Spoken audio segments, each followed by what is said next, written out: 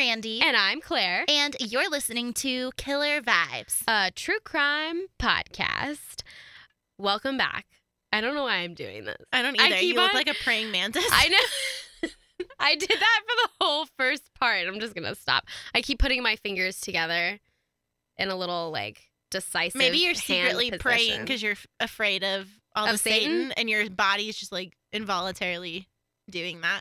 Maybe I think I'm just trying to look impressive. Be like, it looks weird. Let's talk about murder. Okay, I can stop. Okay. So, we left off with the beginning of the night. Bad vibes on Stanford's campus. Yes. Some really bad vibes on October 12th, 1974. A lot of partying happening. I'm not drunk. And Arliss decides that she wants to go. I did it again. I'm sorry. Okay, I'm just going to cross my hands. Okay. So Arliss was planning on going for a walk, which she did often to stretch her legs. And this Saturday, Bruce went with her, obviously because he was a little bit worried about her going alone. So that's just cute. He's concerned. Yeah. So it was a warm night because it's California and it's warm every night. And is it not? I feel like it's evident that we're that it's 1 a.m. Yeah, I think so. He's just warm because it's always warm. Just my snarky just no side. effort in this explanation. My snarky side comes out at 1 o'clock in the morning. Okay, so Arliss actually had a point to going out tonight.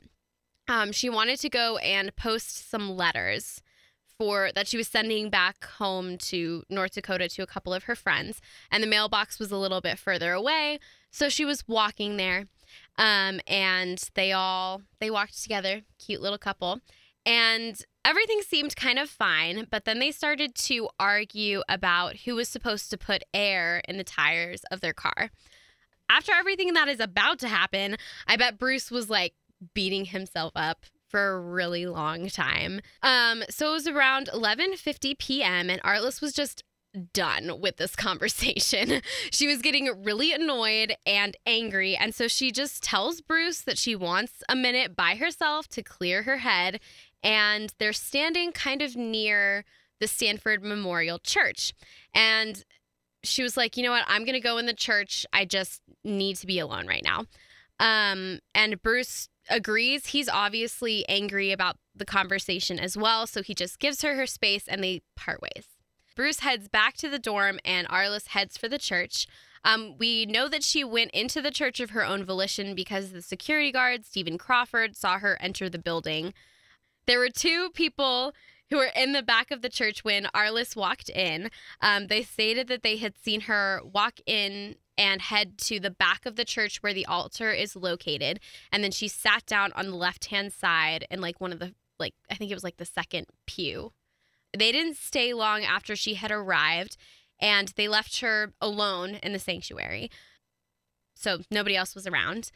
Before the two church parishioners left the building, though, they saw a young man enter who they said could have been no more than 25.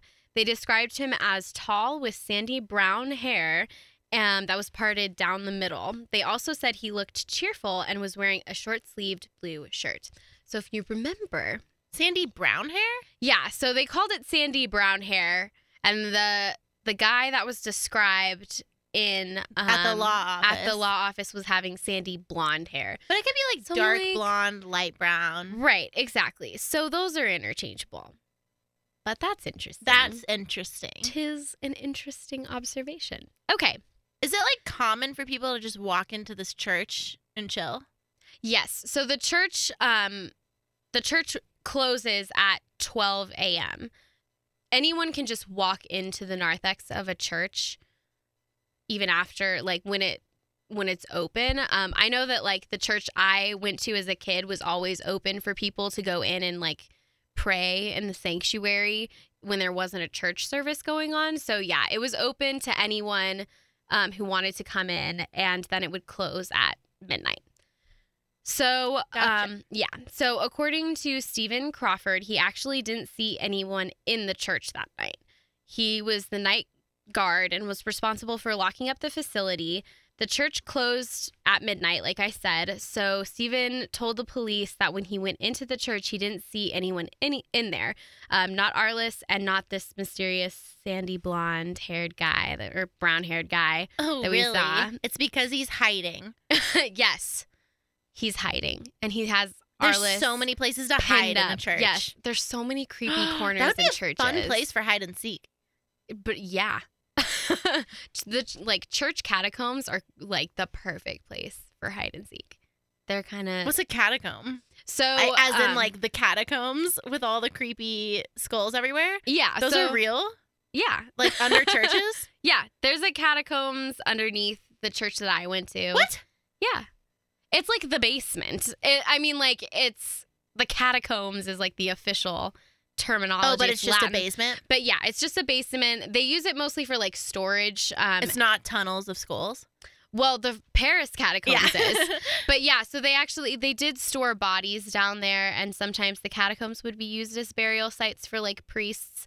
I'm not sure what the story is with the Paris catacombs. I don't know much about the history there. I'm pretty sure that there's something related to the Black Plague, and they would put people down there. And there's like tons of them down there. Yes, and just like keep their bodies away from the living because you could obviously become infected. But yeah, the catacombs they're mostly present in all churches. So yes, they're just the basement. I didn't know that. Yeah, some of them are like the ones that are at the church I went to are not. They have all the youth group stuff down there for like the middle school. Oh, it's like a finished basement Yes. where you like chill. Okay. Yeah. It's not like pretty gross much. and scary. No. It's I not kind of like, want it to be though. I know, it would be so cool. So like the catacombs underneath like Trinity Church in New York City are creepy and dusty and stuff, but that's because it's a little bit of an older style church. The church I went to is pretty new, and they just updated the entire building. So modern churches still have catacombs, but they just call them basements. Gotcha. So- Okay. So yeah, brief history. But yeah. So no one's in this church though, according to the night guard. And he did his kind of like normal routine, closing up everything. And he calls out and says, "We're closing for the night. The church is being locked for the night now. If anyone is here, you'll have to leave." There wasn't a response, which, there's nobody in there, apparently. Unless you're hiding. Unless you're creepily hiding and trying not to make any noise. And I'm just assuming he just doesn't do a very thorough job with this because he's like, there's no Anyone one in here. No. Nope. Bye. Bye. And plus, he also said that he was running a little bit late. So he closed the doors at 12:10 instead of exactly at midnight, which he tells police. And I'm assuming that's probably why he didn't do like a very thorough Also, through like, of everything. what does it hurt if someone's in there overnight? Like, it's not that big of Right. a deal. No, it's not. And like this community is pretty tight knit, and the people there all know each other, at least from like the testimonies that I read about the church and the history of this church. So the community is, so like if there's like somebody in there that you're like, I'll It's leave you in fine. here. It's fine. So Bruce. Don't forget about Bruce here, guys. He's getting kind of antsy at this point. They only live about a half mile from the church. And as I mentioned before, the campus wasn't a super safe place for women, especially at night. So Arliss is this tiny, cute little blonde woman walking around with a whole bunch of drunk men all over the place, celebrating a win for the basketball team, which can be a dangerous situation. So the church also closed at midnight, which is something Bruce would have known because they were both active members. He just decides to go and look for her. So he gets in his car and drives around the campus and ultimately ends up back at the church. So thinking she might still be inside and maybe the guard left the place open for her, as you suggested, he tries to go in only to find all of the doors locked. So he checks back doors, side doors, front doors, everything's locked. So he starts to get worried, but since the church is all locked up, he thinks that she might have gotten caught up on her way home. And he looks for her for almost 3 hours. And around 3 a.m., he just decides to call the police and say that she's missing. While Bruce is walking the route back to the dorms, there was another witness who came forward a little bit later after the case had gained some notoriety, who said that they were walking past the memorial church and they heard some odd sounds coming from inside, but it was closed and there wasn't anyone around, so they didn't think much of it until later. They didn't really describe the sounds. They were just like, it was weird sounds coming from the church. Which, like, it's a church. There could be wind rolling around. Like, a candle could fall over. Whatever. I'd be kind of creeped out about that, too. Like, I probably wouldn't go check that out. Yeah, no, me neither. I don't blame him for not checking stuff out. And, like, I'm a huge advocate for being like, nope, my own safety. Bye. Yeah, totally. So, yeah. I just thought of how scary it would be to, like, not have a cell phone. Oh God, I know. Like, that just like hit me for some reason. It is kind of a scary thought because, and obviously people survived this time period of not having cell phones, but no, they didn't. Everyone was murdered. This is true. But yeah, so literally everyone was murdered. Yeah, we started a new human race. Yeah, the minute the iPhone was invented. Yep. Okay. Anyway. So, now we have the police involved. We have this weird sound coming from the church. And they were probably talking to Bruce about what happened that night, and they actually end up back at the church as well. So they were probably greeted with the same sight. Not probably. They were greeted. Sorry. They were greeted with the same sight. The locked doors and silent, empty, creepy church. Good stuff. Because the doors had been locked from the outside, the police made the assumption that Arliss probably ran into trouble on her way home, which is the same assumption that Bruce makes. So they leave the church and they start combing the area for signs of Arliss. So at 5:40 a.m., Stephen Crawford, the security guard from before, opened the doors for the church. First, he found that one of the side doors was open. So when the investigation began, police discovered that the door had been forced open on the inside. Creepy, right? Sometime after Bruce looked, yes. Because when he looked, it was closed. Right, and sometimes after the police checked as well. Oh, my God. So the killer's just being creepy and hiding in there. Yes, so the killer would have had plenty of time to just chill inside of the church because the doors were all locked by at least 4 o'clock in the morning. And then at 5:40, Stephen Crawford sees the door is open. Yes. Like, why would you just chill in there? That's so gross. I know. It's just, well, just wait. So when Crawford entered the main part of the church, he found the body of Arliss Perry partially under a pew on the left-hand side near the altar, which is where the 2 eyewitnesses last saw her praying. The body was displayed in a really really gruesome manner. So I'm going to try and be as delicate as possible. But it's displayed in this way that's kind of important to the case. So, and why, well, it's important to the case in addition to a few theories that pop up about this. So that's why I'm going to tell you about it. So this is from the official crime scene reports. Police said she was on her back, spread eagle, in the church's east transept. Her head was kind of leaning off to the left side, and half of her body was hiding underneath the pew. Her jeans and her underwear had been removed from her body, and they were resting around her ankles. The position of the pants in relation to her legs and torso is said to have been set up in a certain way to look like the religious symbol of the cross and the chalice, which is just like a cup, and then there's a cross in front of it. So, okay. So it's nothing, yeah.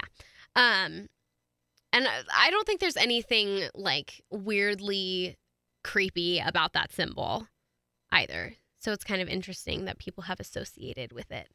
According to reporter Scott Harehold, the body did in fact look like it had been displayed to look like this symbol.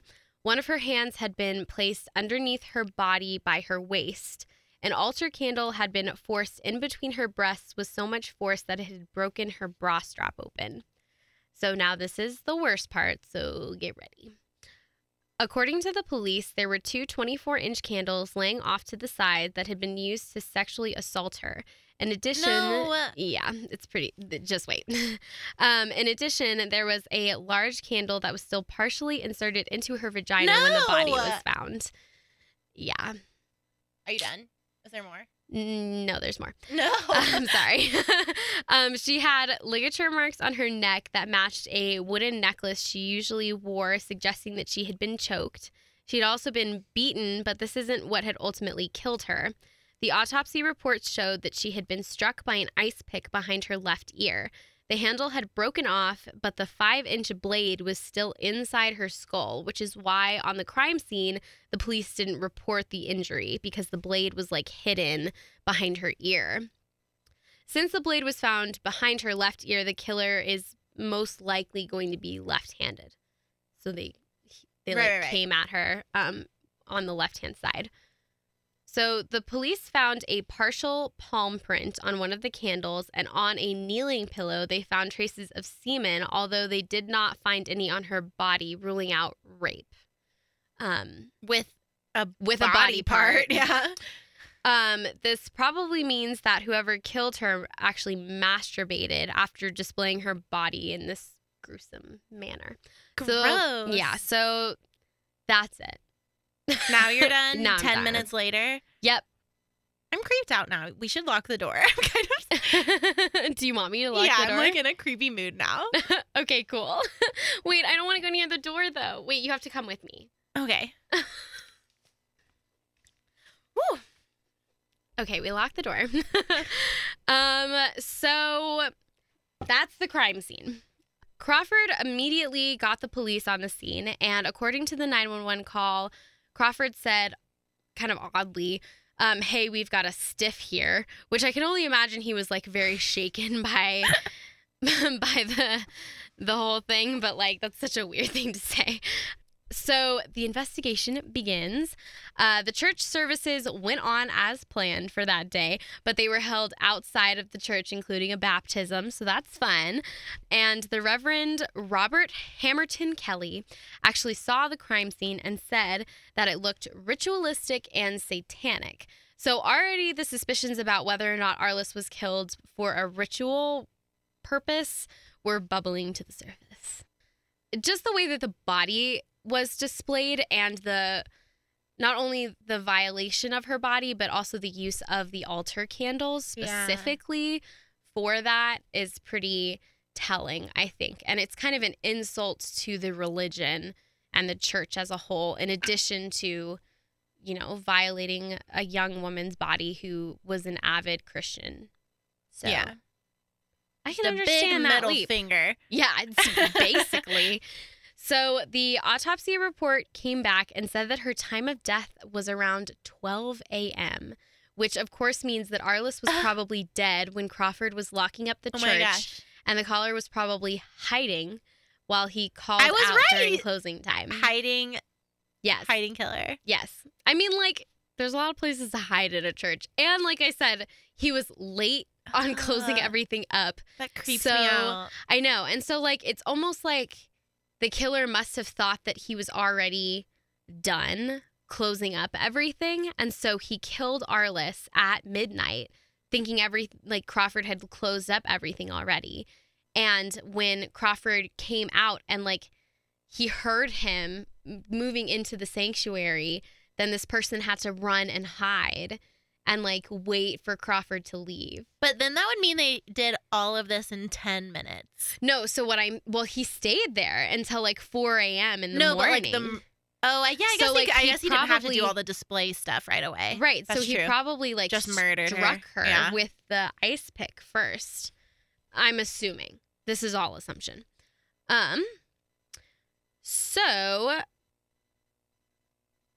like we said before, we insinuated that the killer would have to have been there for the entirety of the night until the police left after having checked the doors. The police were able to test the semen to see what blood type it was, because they didn't have DNA testing in 1974. So it was type O blood type, which is about 40% of the population. So that narrows it down. It actually kind of does narrow it down. Yeah. Considering that they only have like 100% of the population to look at, and now they have 40. So that's pretty good. So of course, the first people that they looked into were Bruce Perry and the security guard, Stephen Crawford. So the police went into the dorm room that Bruce and Arliss shared, and when Bruce opened the door, he was actually covered in blood, which is not great. Awkward. After your young wife has been found murdered in a church. The blood actually ended up being Bruce's, and he got like chronic nosebleeds when he was nervous. Oh my gosh. Yeah, so that would totally suck. That is hilarious. I know. And they did like a full-on testing of his shirt. Well, of course. To make sure that everything was like, you know. Oh my God, I love that happened. That is so funny. Right? And so obviously the blood I swear, back. Officer, I didn't murder my wife. I promise. My nose just is like, bleeding. My nose is bleeding. I'm freaking out right now. Like, of course. Sure, Bruce. Whatever you say. So, and Bruce may not have like known about his wife being dead yet. Because so maybe he like wasn't super like defensive. So he was oh my God, imagine those cops. Like, that's just like so like what the wonderful hell that happened. I know, right? But luckily the blood that they tested matched Bruce's blood type, which I assume was different from Arliss's. Because again, you can't test DNA. So in addition to testing the blood, he took a polygraph test, which he passed. This was before polygraphs were seen as a sort of pseudoscience. It can still kind of test whether or not you're nervous or not. It is hard to pass a polygraph test, especially when you're being interviewed as a murder suspect. So he did pass it, and it was enough for the police to remove Bruce as a suspect in this case. Bruce would later provide a DNA sample, which also ruled him out of the killing, actually just last year. So, cool. Oh, cool. Yeah. So they couldn't test the semen sample because it wouldn't yield anything, but they did take it, and they have preserved it and would bring some new information later in the future. Okay. The partial palm print from the candle was also compared to both Bruce and Crawford, but it didn't match either of them. The police, while sweeping the church, found that at least 7 people had been in the church that night, including Arliss, Crawford, and the 2 witnesses. I'm assuming one of them had probably been tested as the reverend, probably someone who was also involved in the church, but there was one person out of the 7 fingerprints that they had found that they could not identify fully. So there's at least one person in the church that we don't know the identity of. And with that, we're going to end part 2. So yeah, we're gonna. Are you gonna tell us what happens? Like, did they find the killer? Well, I guess I'll tell you in later episodes. Okay. I'll tell you in one of the other parts whether or not they find the killer. Okay. But I promise it will be a good ending. Okay. Okay. Well, thanks for listening. Bye.